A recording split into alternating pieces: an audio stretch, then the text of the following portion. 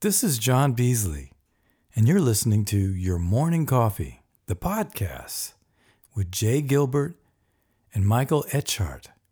Weekly music news for the new music biz. From Billboard, the 10 biggest music business stories and trends of 2022. Also from Billboard, playlists don't hit like they used to. Ooh, another one from Billboard, the changing world of record labels, physical retail. And yes, yet another one from Billboard, 5 ways 2022 pushed music royalties forward.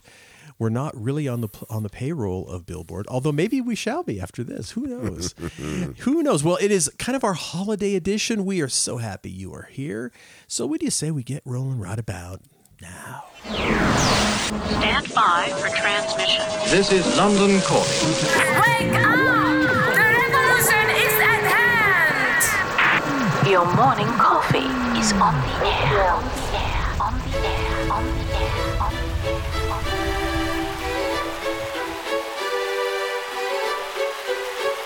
Standing by.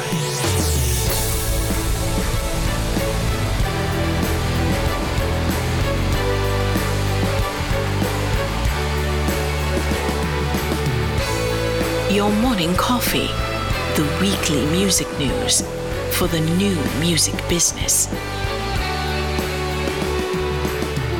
It's the highly curated, agitated, advocated, moderated, and liberated digital music information that you need to know. We are your digital music authority. And now from our studios in Hollywood, California, here's your hosts, Jay Gilbert and Mike Etchart.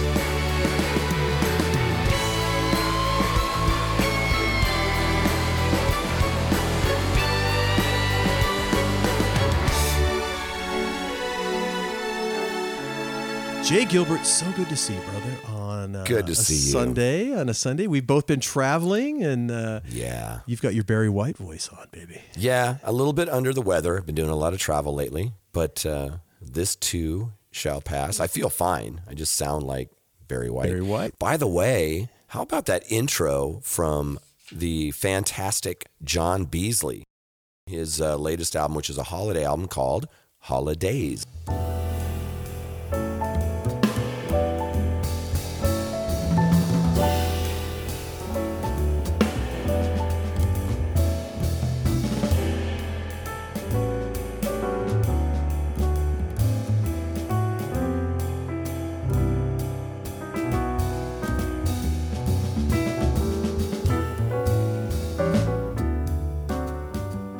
That is a swinging tune, man. He is such a great piano player, and just some hip changes in there and hip substitutions of chords and beautiful, Yeah. beautiful playing. Fantastic. You know, I grew up on, and I know you did too, on Vince Guaraldi, doing that course. Peanuts Christmas. So to me, I didn't know what jazz was when I was, 6 years old listening to that.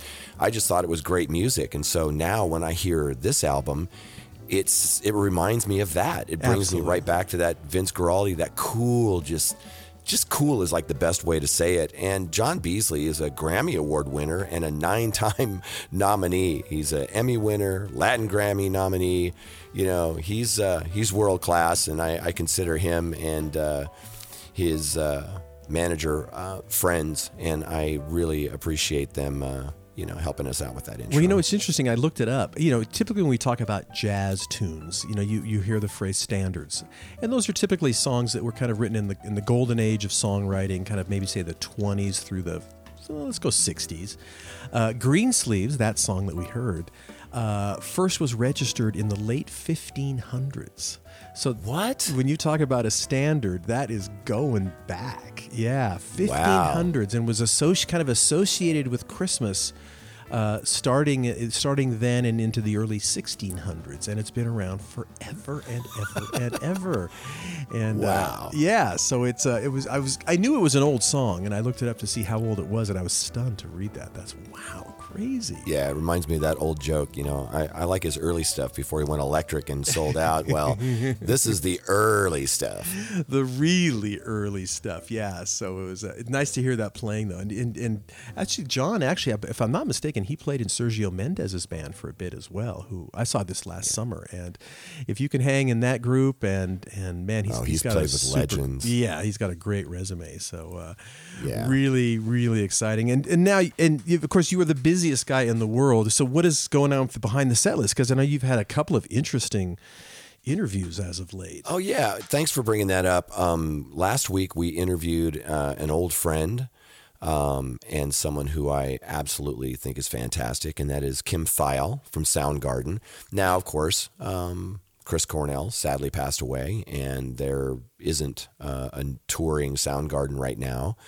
Unless you count Brandi Carlile, but that's a whole nother thing, and we can get into that another day. But it was so interesting talking with Kim about the set list and how it was constructed and some stories behind it. And it was a really good conversation. I've known Kim for decades and have a lot of respect for him and of course Soundgarden.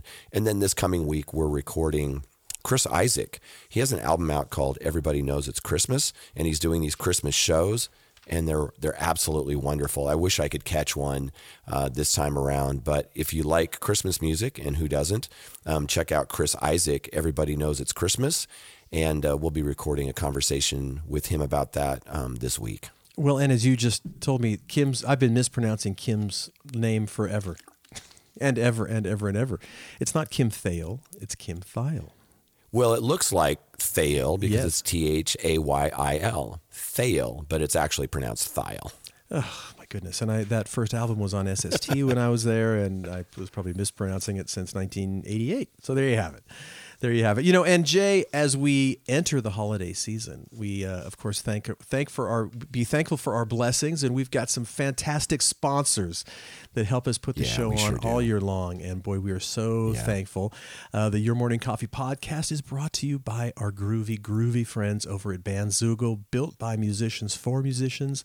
Bandzoogle is an all-in-one platform that makes it easy to build a beautiful website and EPK for your music. All the features you need for a professional website are already built in. Hosting and a custom domain name, dozens of fully customizable design templates, tools to sell your music and merch commission-free crowdfunding and fan subscription features, mailing list tools to grow your fan list and send newsletters, social media integrations, and live support from their musician-friendly team 7 days a week. Your Morning Coffee podcast listeners can jump over to bandzoogle.com, try it for free for 30 days. Just use the promo code MORNINGCOFFEE, all one word, to get 15% off the first year of any subscription. That's bandzoogle.com, promo code MORNINGCOFFEE. Yeah, and you mentioned live support from their musician-friendly team. That's not just a tagline. No. These guys over there, they're all in bands, most of them, I should say. And sometimes you can't get a hold of the guy that you want because he's out on the road and it's somebody else. But they're super friendly, super great customer support, and they understand if you're a musician, a manager, a label, distributor, no one's going to understand your website better than these guys. I promise you that. The Your Morning Coffee podcast is also brought to you by Hypebot. Since 2004, Hypebot has chronicled the new music business and the trends and technologies that are changing how music is discovered, consumed, marketed, and monetized. Edited daily by founder Bruce Houghton with help from Alana Bonilla. Hypebot and sister blog Music Think Tank are published by live music discovery and marketing platform Bands in Town. You betcha. Bands in Town, over 74 million live music fans trust Bands in Town to get personalized concert alerts, recommendations, and messages from their favorite artists. It is the #1 artist service platform connecting over 560,000 artists with their superfans. Managers, labels, agencies, and artists access their own dashboard to manage and promote their tour dates across all platforms. Yeah, and finally, let's thank Music Business Association. For more than 6 decades, the Music Biz Conference has been the point of origin for inspiration and collaboration in the music business. Join us in Nashville, May 15 through 18. We'll certainly see you there. One other thing I wanted to mention, Mike, is that my voice is also a little bit shot because I went to Minneapolis on Friday and came back late last night, so it was a very quick trip, but we ended up seeing what is now the biggest comeback in NFL history. And this is over, my friend that I went to, Jason Cleve, has a degree in statistical analysis, and he kind of speaks like that. And he immediately said, there's been 14,480 games in the NFL over 102 seasons. And this is the first time that a team has come back from being 33 points down. And this happened to be the Vikings' 1,000th game. Oh my goodness. And it was just, we were screaming our heads off that last second half. It was so much fun. Oh my goodness. What a game to catch. If you're going to catch a cold and go to Minneapolis, that was all worth it to see that game in the flesh. That must have been a blast. Yeah. Have you ever been to Minneapolis? I have. I love Minneapolis. Not so much in the winter time. It's so beautiful there. Yeah. The autumns there with the leaves changing are spectacular. And, as I told you, as we were, starting this morning, we were driving to his house from the airport, and we had to kind of stop and let the deer go ahead of us. And that was pretty cool. The other thing I wanted to mention really quick before we dive in is I got a chance to see one of the most phenomenal shows I've ever seen, honestly.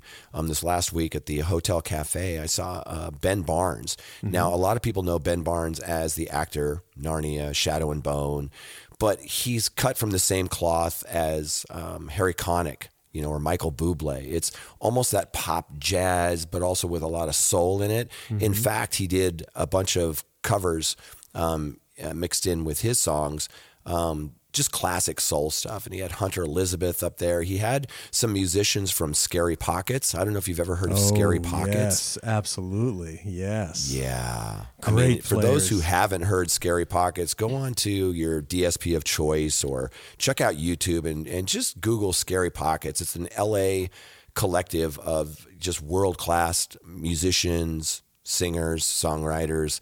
And Ben's put out some things. Hunter Elizabeth has put out some things there. The drummer from this band was from Scary Pockets, and he was ridiculous. Everybody in that band. Oh, it's crazy. And I knew it was going to be good, but it was Ben Barnes' first live performance ever. And people, of course, he's used to being in the limelight. He's a star, on television, so he knows how to command an audience. But not every actor is a good musician. For every Barbra Streisand, there's like 1,000 people who couldn't make that work, and Ben certainly did that. So I just wanted to tell you that show was absolutely phenomenal. Oh, that's so fun. Isn't it fun to just catch those? But the Scary Pockets are unbelievable, and YouTube is the best place to go and check out. And just when you think, and it's such an interesting collection of people, you'll see one group, and I think the keyboard player is kind of the main guy. I can't remember, but I think so. But you'll see like them do a song, and it's like, how can that get any better? Then you'll see another clip of a completely different band, except maybe one person's the same. Again, you're like, oh my God, these people are just monster players. Yeah. Really. And you'll fall into that rabbit hole. Oh. Right? You'll start watching a couple of them, and just the talent there. Anyway, Scary Pockets. So before we dive into our stories, and we have some great stories today, I just wanted to touch base on TikTok, only because it's heating up. There was a story in Rolling Stone, and the headline was "Lawmakers Introduce a Bill to Ban TikTok in America." That's pretty heavy. And I just wanted to touch on that and then kind of counter that by this other story in Billboard about how TikTok is launching careers. And there's some executives saying how that's happening. But first, let's talk about that Rolling Stone piece. Senator Mark Rubio, from Florida, and Representatives Mike Gallagher from Wisconsin and others have introduced legislation aimed at banning social media company TikTok from the United States. Wow. Yeah. And this of course is not the first go around with this. This happened under the Trump administration and didn't really. There was a lot of hoo-ha about it, but then it kind of went away, but here we are coming back to it. They're talking about, it's kind of a mouthful, Rubio's proposed legislation introduced in the Senate titled and this is in quotation marks now. Here we go. Averting the national threat of internet surveillance, oppressive censorship and influence, and algorithmic learning by the Chinese Communist Party Act. Or that just rolls right off the tongue, yes, it doesn't does. Yes, it does. Or Anti-Social CCP Act would prohibit all transactions from any social media company located in or under the influence of China, Russia, Iran, North Korea, Cuba, and Venezuela. So, yeah, that's and it calls on the U.S. president to exercise powers under the International Emergency Economic Powers Act to block and prohibit all transactions in all property and interests in property in the U.S. or any social media company that is based in China or one of the other countries deemed hostile to American interests. Yeah, we'll follow this closely. Not sure. I mean, the last time I think it was overturned. Well, not overturned. It just wasn't signed into law. And the last thing I'll say on this really quickly is that last week, Texas Governor Greg Abbott banned employees of the state's government from using TikTok on their work phones. Yeah. He said that TikTok harvests vast amounts of data from its users, including when, where, and how they conduct internet activity. And offers this trove of potentially sensitive information to the Chinese government. So we'll be watching this pretty carefully, but it seems like it's heating up again. Again, the headline was lawmakers introduce bill to ban TikTok in America. Right. One of the funniest lines to come out of that, or not funny, but sort of interesting, is that Representative Gallagher, he called TikTok, in quotation marks, digital fentanyl that's addicting Americans. That's not hyperbole. Not is it? at all. No, sir. It is not. Okay. It is not. Just so you all know. Right. That's right. But well, let's counter that, on the other side with a piece by Kristen Robinson from Billboard. And the headline is, TikTok is launching careers for tomorrow's music executives. Yes, the pandemic spurred many young business hopefuls to join TikTok. Now they're some of the industry's most sought after talents. And this is interesting because we hear both sides of this story, how some of the A&R people are talking about how they avoid some of these quote unquote one-hit wonders. Some of these people have never toured. They haven't even finished one song or multiple songs. But there have been some success stories, and they definitely go into some of these. But for many of TikTok's most successful music curators, the pandemic acted as a catalyst for getting on the app and sharing recommendations of new songs. And now, about 2 years later, the videos they made in their childhood bedrooms are responsible for launching successful careers in the music industry. Plenty of headlines have espoused the merits of TikTok's, way to promote new artists and songs, but less has been said about the new class of music executives. There's the key. The music executives beginning to break on the app too, circumventing the notoriously exclusive path into industry usually required. I thought that was really interesting. Very interesting, yeah. And again, these are not people that are doing dances or anything like that. It's a lot of music curation. And as you said, this was really, when a lot of people moved home during the pandemic or back to parents' homes or just had a lot of time on their hands. And it's not surprising, I suppose, when certainly the rise of TikTok got massive during the pandemic, but also you can certainly easily see how a lot of people really not necessarily doing it with any high ambition, but just to kill time, and then suddenly you find yourselves with lots of followers, a couple 100,000 followers, and next thing you know, you are looking pretty good, and you are in business, and you've got a soapbox to stand on and talk about what you're into. Yeah, they talk about somebody I actually know who I've spoken to, and that's Carla Turry. They say that millennial and older Gen Z let Carla Turry of Carla's Infinite Playlist build her following by sharing her thoughtful playlists. There's some really great playlists. She's put some of my artists on there, like the Accidentals. Indie rock, folk, and acoustic songs to an audience of mostly women and LGBTQ viewers. So Ari Elkins went from everyman by suggesting tracks to fit relatable situations rather than genres like driving in the car with the windows down. So it's interesting, they're kind of bypassing this usual path to getting jobs in the industry and becoming tastemakers. Absolutely. William Gruger, I guess, pronunciation of his name. He's the global music programs over there at TikTok. Said these kinds of music curators are already this generation's new media personalities, pointing out the similarities in cultural taste making between these creators on TikTok and VJs at the height of MTV's reign. I like that. Yeah. That's a good comparison, I think.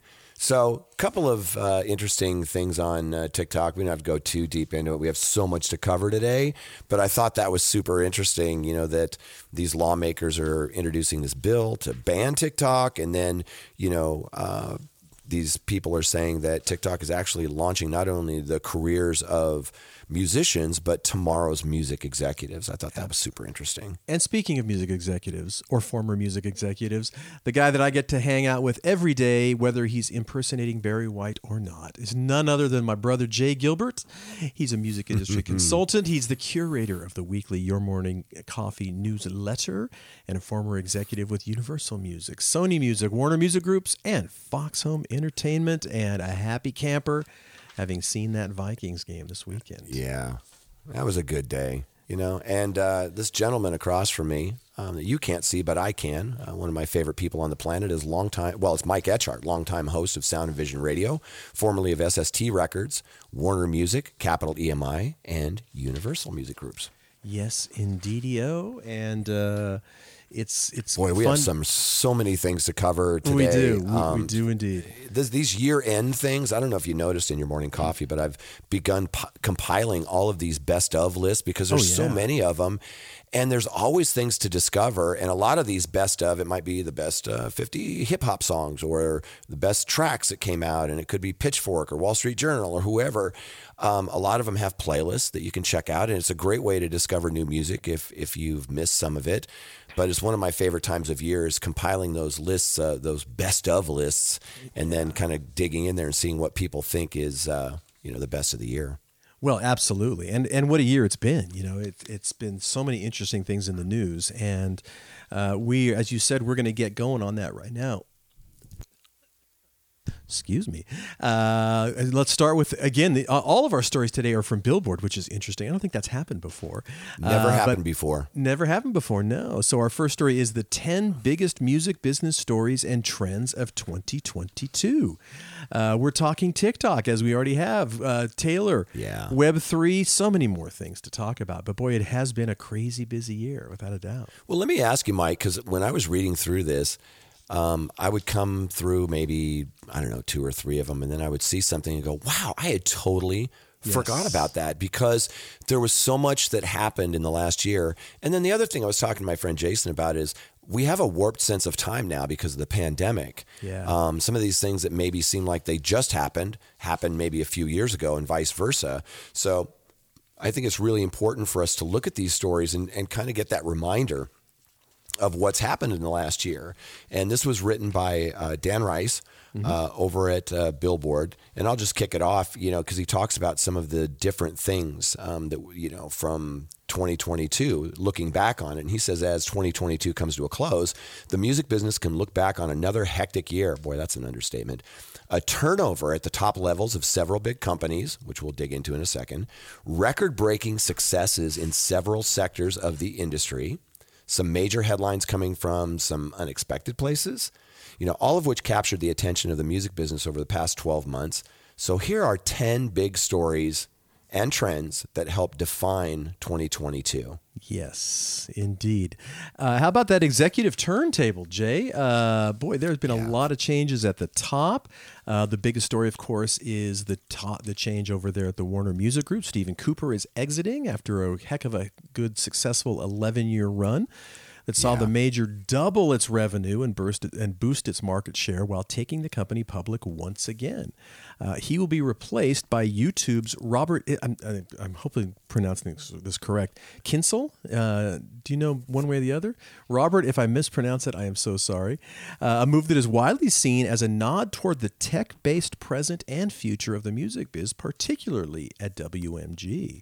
So that's kind of interesting. And there were some other ones, and we don't have to go into every single one, but, like Def Jam, there were changes. Capitol, there was change in. John Esposito, who we lovingly refer to as Espo, he's moving into a chairman role, and My buddy Ben Klein is teaming up with Chris Lacey to kind of replace him. The next one, which we've talked about quite a bit because it's evolving and changing, and that's the Ticketmaster Taylor Swift meltdown, right? Yes. Cross Taylor Swift and her fans at your peril. The biggest artist in the world, whose latest album, Midnights, easily cleared the biggest streaming week globally in 2022, had set a pre-sale for her first tour in 5 years. Wow. And, we know what happened. They misjudged the level of demand. There were services outages. There were frustrated ticketless fans. It was a show, so to speak. And as Glenn Peoples over at Billboard wrote, Ticketmaster is one of the few nonpartisan issues in America in 2022.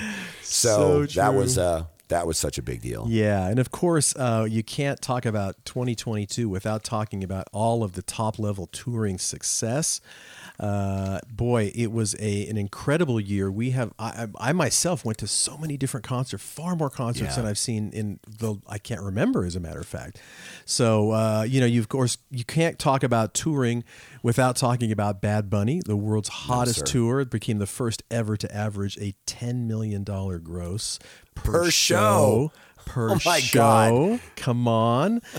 That's good, isn't it, right, Jay? That's good money? Yeah. That's ridiculous is what that is. And then you've got Elton John's Farewell Yellow Brick Road tour, which is closing in on the record for the highest grossing tour of all time. Unbelievable stuff that happened on touring. And still going. There's still a lot of great acts out there. So hopefully more to come. That was a big one. Sync licenses, as he put it here in the article, Sync's on fire, talking about how big some of these sync licenses are. And for those who don't know, that's really when you get your music placed in film, TV, games, commercials, products, whatever that is. And syncs, there's no statutory rate for that. They're all negotiated. And so you can make some pretty decent money on that. And the obvious one is, Kate Bush running up that hill from Stranger Things, same with Metallica. But there was a lot of key syncs that really blew up streaming, whether that was, the Cramps, in that Netflix show, there's just been so many of those. It was a big year for Sync. It really was. And don't forget, that is, when you're talking Sync, it's both publishing and masters. So a little love for both sectors of the business happens. Also, of course, this year we've talked about it a lot. The ebbs and flows of the catalog market. The red hot catalog market has been the talk of the business for almost half a decade at this point. But over the past year, things started to change in some unexpected ways due to rising interest rates, the dwindling number of truly elite catalogs available, and the faltering of some of the sector's most prominent players. But still, you're talking Sting, Stephen Stills, lots of, for the Frank Zappa catalog, a lot of stuff that happened that were very big purchases, and that's not going to stop anytime soon. That's right. The next one, the rush towards services. I thought this was really interesting. Besides kind of catalog ownership, the opposite direction is towards services. So like independent distribution, has generally been a pretty viable business model, and that's gone on for decades. But a lot of them are rushing into quote unquote services. Companies like SoundCloud, TikTok, Tencent, Downtown, they've all embraced this shift and realigned business models.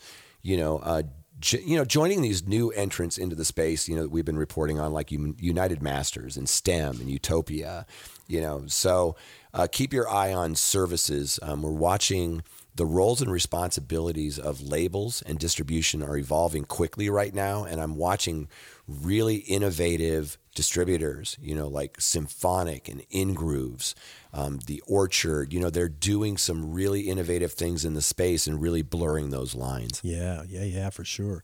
The next one they talked about here is the onset of crypto winter. It said early in the year, Web3 projects exploded in what seemed like every sector of the music business, including all three major labels, along with companies like Spotify and Coachella, Ticketmaster, et cetera, et cetera, et cetera. But boy, oh boy, the seas proved to be much choppier than many had expected in a series of sell-offs and financial failures, as well as recession and inflation fears brought in what many call the crypto winter, with sales and enthusiasm beginning to ebb as the year went on. By the time the second biggest crypto exchange, FTX, spectacularly failed in November, there have been a 70 to 80% cool-off in the market, to the point where the once ubiquitous format seemed to be ready for another hibernation while the industry tries to figure out how to best take advantage of the newish technology. Yeah, that's I would recommend that people listen to the New York Times podcast called The Daily. I listen to it pretty much every weekday, and they did a really great piece, not only on FTX to kind of explain how that all went down, but also that a lot of these things are siloed in a way that if one goes down, it doesn't affect the rest. And then the other part of this, besides just cryptocurrency, which, you know, some people think is a lot of smoke and mirrors, I think the underlying technology is, you know, even with that and the blockchain is something that's going to be around for a long time. But whenever you get a way where people can get rich quick, they will try to do that. And that brings me to NFTs. You know, I think on the digital collectible side, yeah, a lot of those have dwindled in value and there's a lot less of them coming out. But I see people getting really creative with them, whether they're attaching them to an experience or to physical goods. You know, there's a lot of interesting things going on in the space. There's a company in Seattle called Microgroove that's attaching physical to digital. So I wouldn't write off cryptocurrency, and I wouldn't write off, you know, NFTs or Web3 or DAOs or virtual spaces or any of that stuff. But I think it's in its infancy, and there's some growing pains that go along with that. Yes. It's but boy, it was to say it was an ebb and flow was an understatement. Boy, it really ebbed a lot here in the second half of the year. Another story talking about BTS break rattles the biz and Hype stock. As you know, of course, BTS, huge band out of Korea, been one of the biggest and most formidable acts of any genre in the past several years. Basically, they just decided to kind of take some time off for solo projects, and what a blow that was to the group's management company, label, and their agency. Some of them have to go into the military. Yeah, I think the mandatory military service. I think at least one of them for sure. Yeah. What a change of kind of momentum, I should say, I guess, for BTS. But you know, that's such an amazing story when you talk about their fan base and how they're able to kind of collectively get that fan base to move and do stuff on their behalf. I don't think that's going to be something that's going to go away anytime soon.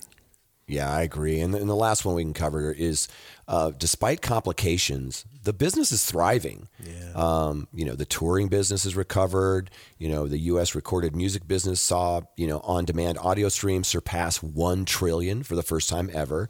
And that's a 611% increase from 2015. Wow. You know, that's according to Luminate, of course. Despite supply chain issues that continue to bedevil labels and manufacturers, vinyl sales passed $1 billion in revenue for the first time since the mid-1980s. What could that have been if we could fulfill all those vinyl orders? Because they're still having capacity issues, turnaround times. And when we talk to experts in the field, they'll tell us that when you have a color variant, which of course everybody wants, you know, you have to break down those machines, and that could be an hour between each run, and it just slows things down. And there's so many people that want to press up vinyl and only so many places that can do it. So that's pretty amazing that it passed $1 billion even with all of those issues. Yeah. The last one, of course, is it's still a TikTok world, Jay. Love it, hate it, rue its influence, or spend hours scrolling, yet the industry was as obsessed with TikTok in 2022 as it's ever been, and the ByteDance-owned social streaming behemoth has leaned further than ever into its connections to the music biz, for better or worse, depending on whom you ask. And you know what? You're right. And it's going to be a big story all next year as well, and we will stay tuned. Because remember, we were just talking about in the last couple of weeks that all of those deals are coming up with the majors. That's right. From TikTok. And they're renegotiating those deals. And that's going to be really interesting to see where that lands. Because as we were talking about, it's promotion, you know, which is great. but it's also a lot of commerce. So they need to find that balance. The next one is from Billboard, written by our friend Elias Light.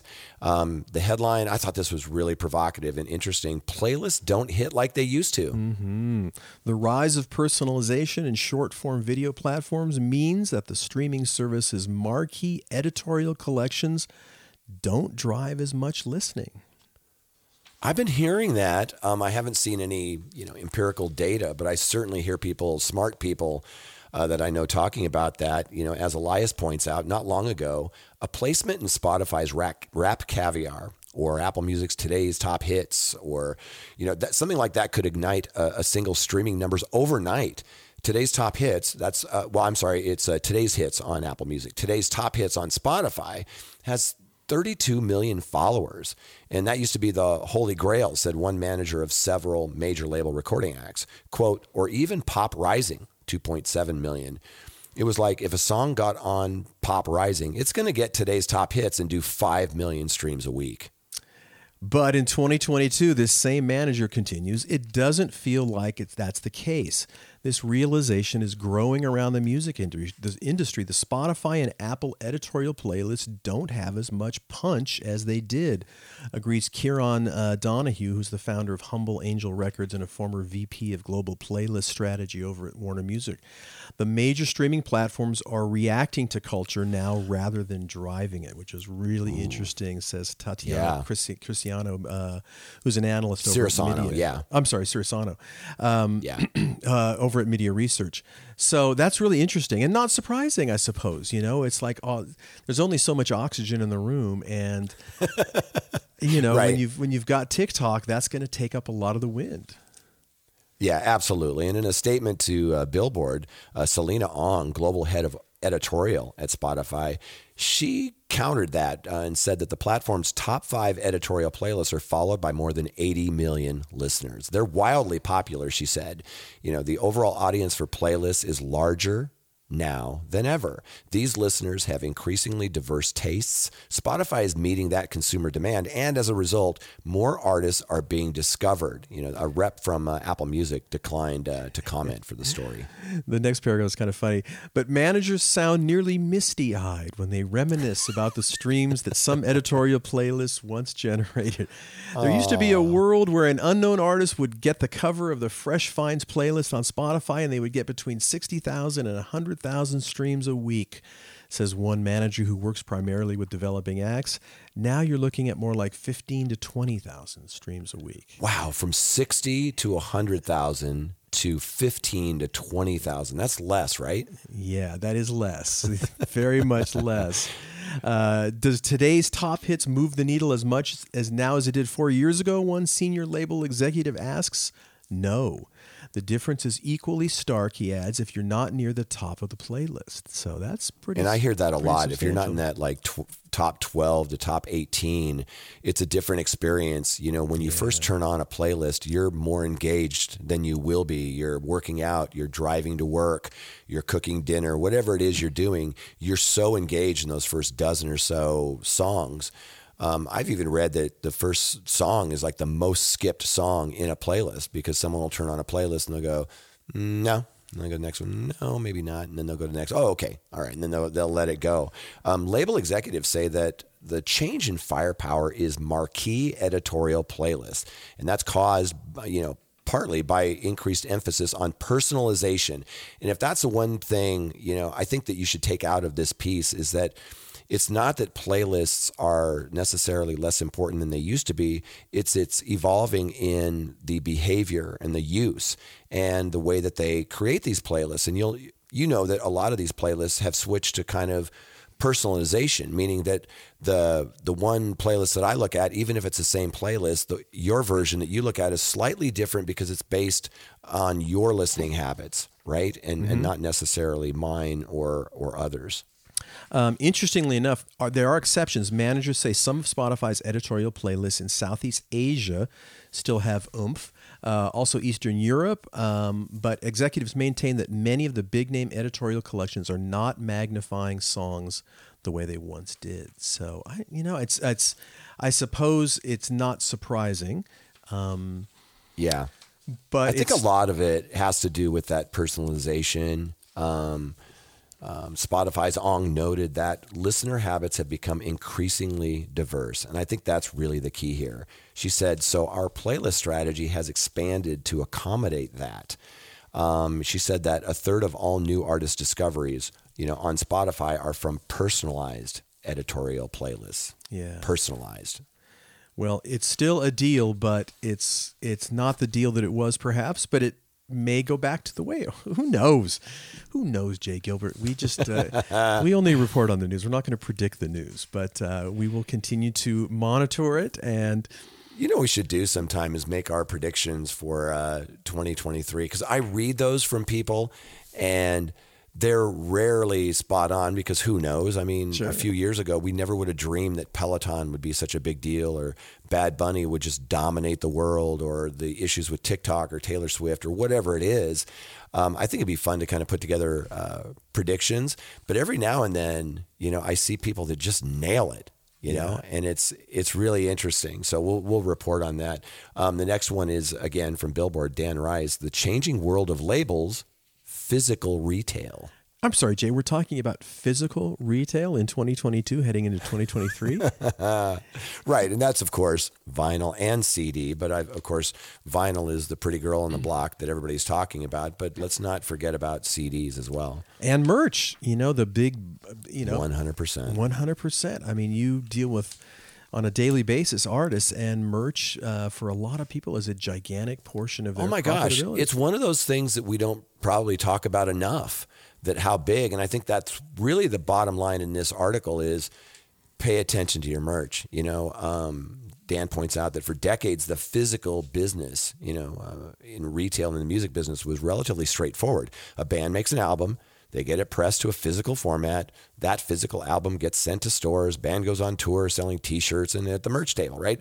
But the digital revolution in the early 2000s upended the sales status quo, first with digital downloads, then the streaming era, seemingly relegating the physical business of the record labels to the history books, but not so fast. Not so fast. But while that may have been the prevailing view in the mainstream, in the background, something else was happening. For the past 2 decades, we've talked about this a ton, vinyl sales have continued to grow year over year, raking in more than $1 billion in revenue in the U.S. in 2021, according to the RIAA. Mm-hmm. Even more, the once staid world of music merch has exploded in both popularity and creativity. Artists have embraced the worlds of streetwear and high fashion, turning themselves into curated brands with the retail strength to match, while each of the 3 major labels saw their merch-related businesses grow by millions year over year in their respective latest earnings.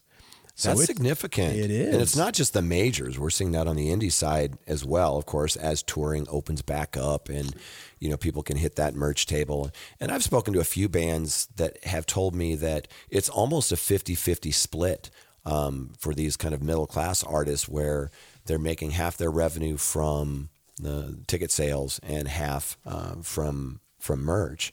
In a continuing series looking at how the record labels are changing, their merch, physical retail operations are becoming key drivers in supplemental growth as the streaming era approaches its quote-unquote teenage years, with new innovations, supply chain frustrations continuing to alter the landscape.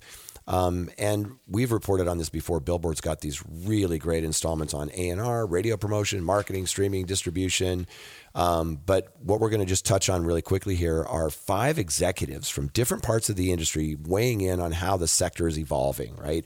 And its importance to the overall business of breaking an artist and building a career.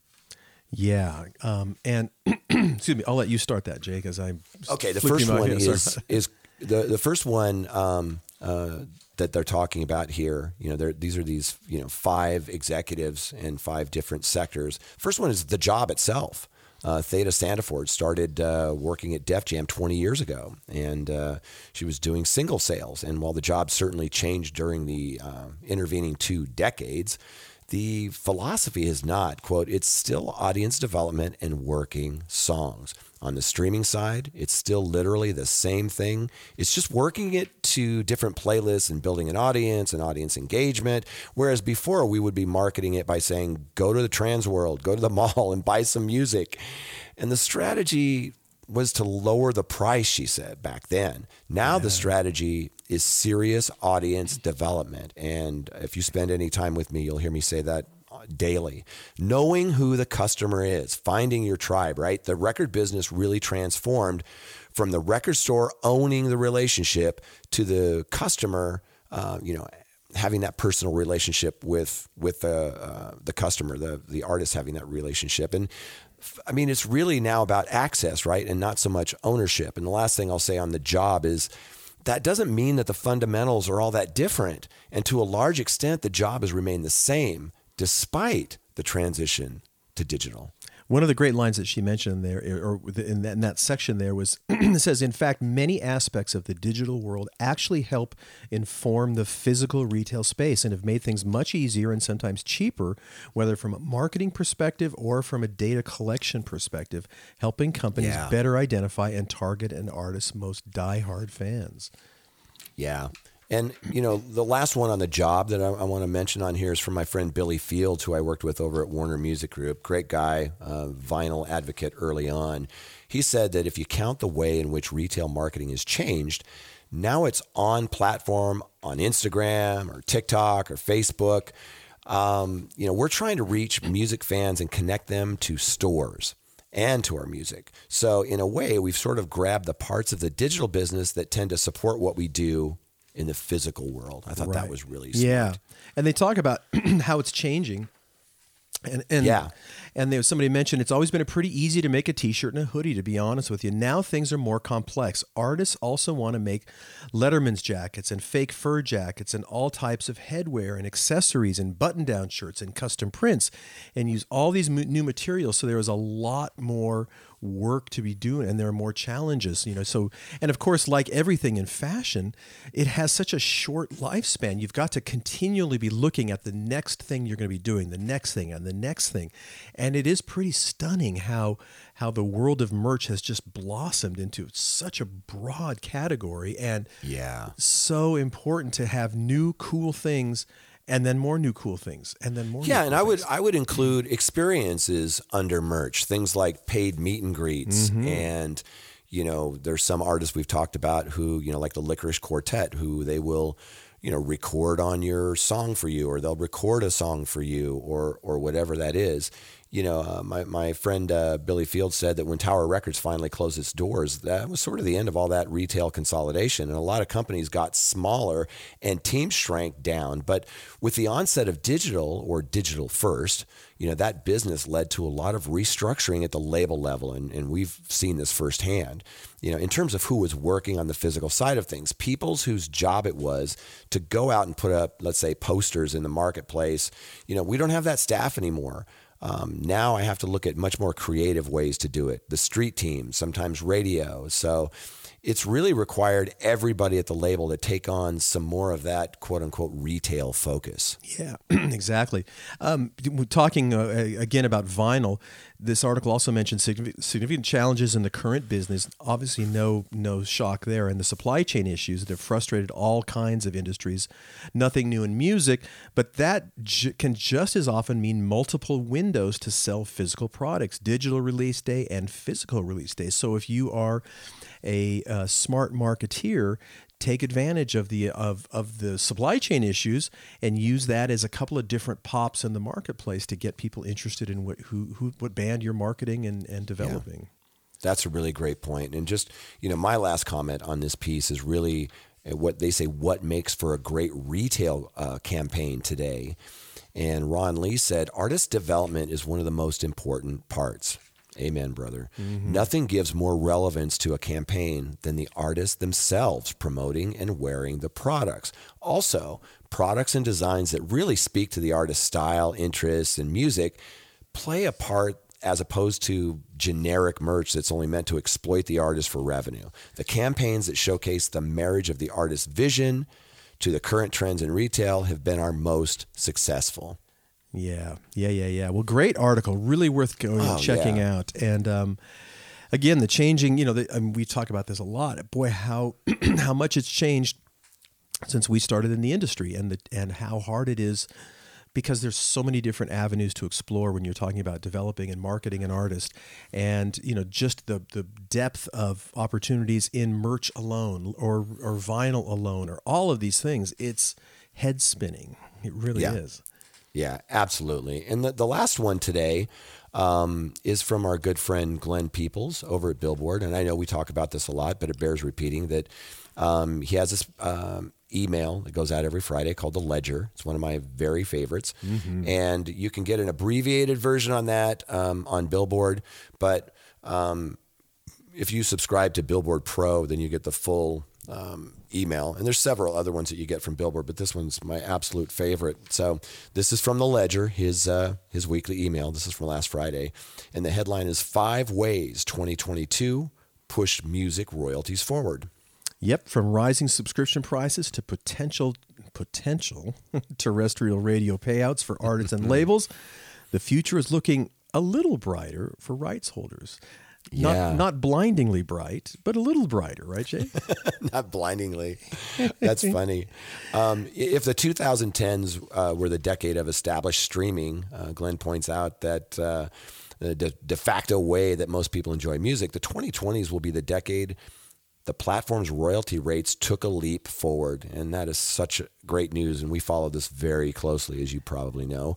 For much of streaming services' existence, the industry has tried to gently balance the need to foster growth with the need to generate something close to subsistence-level income for creators and rights holders. If rights holders squeeze too tight, they could strangle the life out of the companies they depend on to carry them in a post-CD, post-download world. Too loose of a grasp on streaming platforms would mean the spoils of technology disruption would remain with the tech companies. The process requires patience. Patience. I hate patience, Jay. Come on. I don't have time for it. I don't have time for patience, exactly. As Glenn says, this year there were numerous developments that point to better royalty rates in 2023 and beyond. They have different degrees of certainty, however. Higher subscription prices are sure to move the needle and result in higher payouts to artists and labels. Whether artists and labels will finally get paid for terrestrial radio play in 2023 is less certain.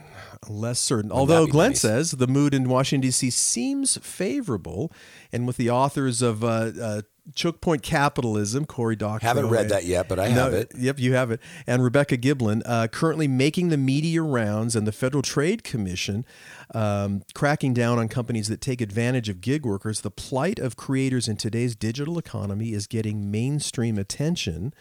And as he says, my colleague Rob Levine brought attention to tech companies' value destruction in his book, Free Ride, a decade ago. Yeah. So it feels like, we're heading in the right direction. Whether we're going to get there altogether is not quite sure. I'm optimistic. Look how much progress we've made. We're talking now about how performers in the U.S. don't get paid for radio airplay, which is absolutely absurd. But the other thing that Glenn has kind of schooled me on is music subscription price increases, right? Yeah. Artists have wanted a raise from streaming services for years. Part of the problem is how royalties are calculated. He points out, and we talk about this all the time, the pro rata versus fan-powered royalties. A pool of money is basically split according to the number of times the tracks are played. That puts album-oriented artists at a mathematical disadvantage to mainstream artists in popular genres like pop and hip-hop. Another common complaint is that streaming services have barely raised their subscription prices for more than a decade. And think of that, more than a decade, they might have had 10 million, 15 million tracks. Now they have 70 million tracks, and the cost is exactly the same and not even adjusted for inflation. So finally, this year, Amazon, Deezer, YouTube Premium, which includes YouTube Music, and Apple Music all announced broad price increases to individual and family plans. Spotify has hinted it will follow with price hikes of its own in 2023. And that financial impact could be massive. A modest increase of just $1 a month for individual plans and $2 per month for family plans in mature markets, it's easy for you to say, less in developing markets with lower prices, that would easily generate hundreds of millions of incremental subscription dollars. Yeah. So super, super important. And we talked a lot about this. The television and video services they're not shy about raising rates at all, in the least. And it looks like finally we're seeing some movement on this on the music services. Yeah, it feels like it. Yeah, exactly. And of course, you can't talk about this coming year without talking about a TikTok potential subscription service. And of course, it doesn't pay much in royalties, but it plays an outsized role in cultural trends. 1 billion active users, and especially popular with Gen Z consumers. And we've talked about it for sure that they actually already have their Resso service in Indonesia, Brazil, and India. But they're talking about moving that outwards, and we're going to see where that's going. But for sure it's going to I mean, it's not for sure, but boy, it sure looks like it's for sure. Yeah. And then kind of the last thing on here, just to, because we could talk about Glenn's analysis all the time. I just highly advise everybody, encourage you to subscribe to Billboard Pro. It's so good. And then you get his newsletter every Friday in your mailbox. And the last thing, inflation adjustments to non-interactive streaming rates. Non-interactive, we talk about that with SiriusXM or some Pandora and things like that. Each year, rates paid by non-interactive streaming in the U.S. adjusted to account for inflation over the previous year. In 2023, artists and labels will get a raise due to inflation rates that reached a 40-year high in 2022, right? The rates increased 7.1% for subscription plays, 9.1% for ad-supported plays. And I think that's really important because in past years, non-interactive streaming services like Pandora were a more significant part of an artist and label's revenue. Not so much anymore. That gave extra weight to the decisions of the Copyright Royalty Board and changes in the per play streaming rates. Now, on-demand services like Spotify and YouTube dominate that whole landscape, right? So, when you're talking about SiriusXM, Pandora, whether it's ad-supported, some of these things, they fell 5% year over year in the third quarter of 2022. And paid out, it's not nothing, but $921 million in royalties for the first 9 months of the year. Above all, a raise is a raise. Yes. But, this ends on terrestrial royalty rates, radio rates, and legislation. We can only hope and pray that this will go through. Legislation that would pay artists and labels for airplay on U.S. terrestrial radio was passed by the House Judiciary Committee on Wednesday, the 7th of December. With only a month left in the current Congress, Representative Jim Jordan, who's the ranking member of the House Judiciary Committee, said he's confident the bill could make it through could make it through the next Congress. That would be that could be in 2023 or 2024. While this isn't the first legislation to address the lack of a performance right, the AMFA arrives at a time when lawmakers in D.C. and elsewhere have taken an interest in creators' ability to make a living in the streaming age, which is wonderful to hear and read. So, passage of an AMFA-like law or a settlement with radio broadcasters would be a huge coup for artists and labels who get only promotion from radio airplay, while radio stations are obligated to pay songwriters and publishers only. And we've talked about we are an anomaly amongst the major countries in the world that don't pay for the performance. Yeah, it's just and that's North Korea, Russia, China. We're not in very good company when it comes to that. But it also feels a little bit like TikTok. In that the argument is it's such a promotional tool. And that was the original argument for terrestrial radio for performers is like, look, we're paying the publishing on this thing, but for performers, this is such a promotional tool for you. Yeah, but you're also making a lot of revenue there. And we covered a story a while back where they're not asking a station to pay a majority of their revenue. In some of these indie stations, it was like $500 annually. It's not going to put them out of business. No, absolutely not. And it's high time to make those changes. So I have my fingers and toes crossed that that's going to happen sooner rather than later. And on that note, Jay, we're going to wrap up the holiday edition of the Your Morning Coffee podcast. We do want to thank our sponsors, the Music Business Association, Bandzoogle, Hypebot, and Bands in Town. And we certainly appreciate everyone listening in. Jay and I do not take that for granted. If you enjoy the show, please tell one friend. Jay and I would certainly appreciate it. And as I will continue to make the offer, if you do that, Jay will come over to your house and wash your car with the Armor All. For sure, the Armor All as well. Yeah, got to get the Armor All in the tires. Yes, absolutely. So, so Jay, on that note, what do you say? We wish everyone happy holidays. And happy holidays, everyone. Yeah, that's right. Thanks for listening. And Jay and I will be back next week on the Your Morning Coffee podcast.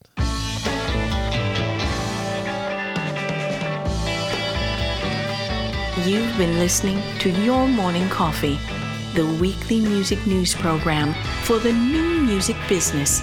Join Jay Gilbert and Mike Etchart next time for the digital music news you need to know.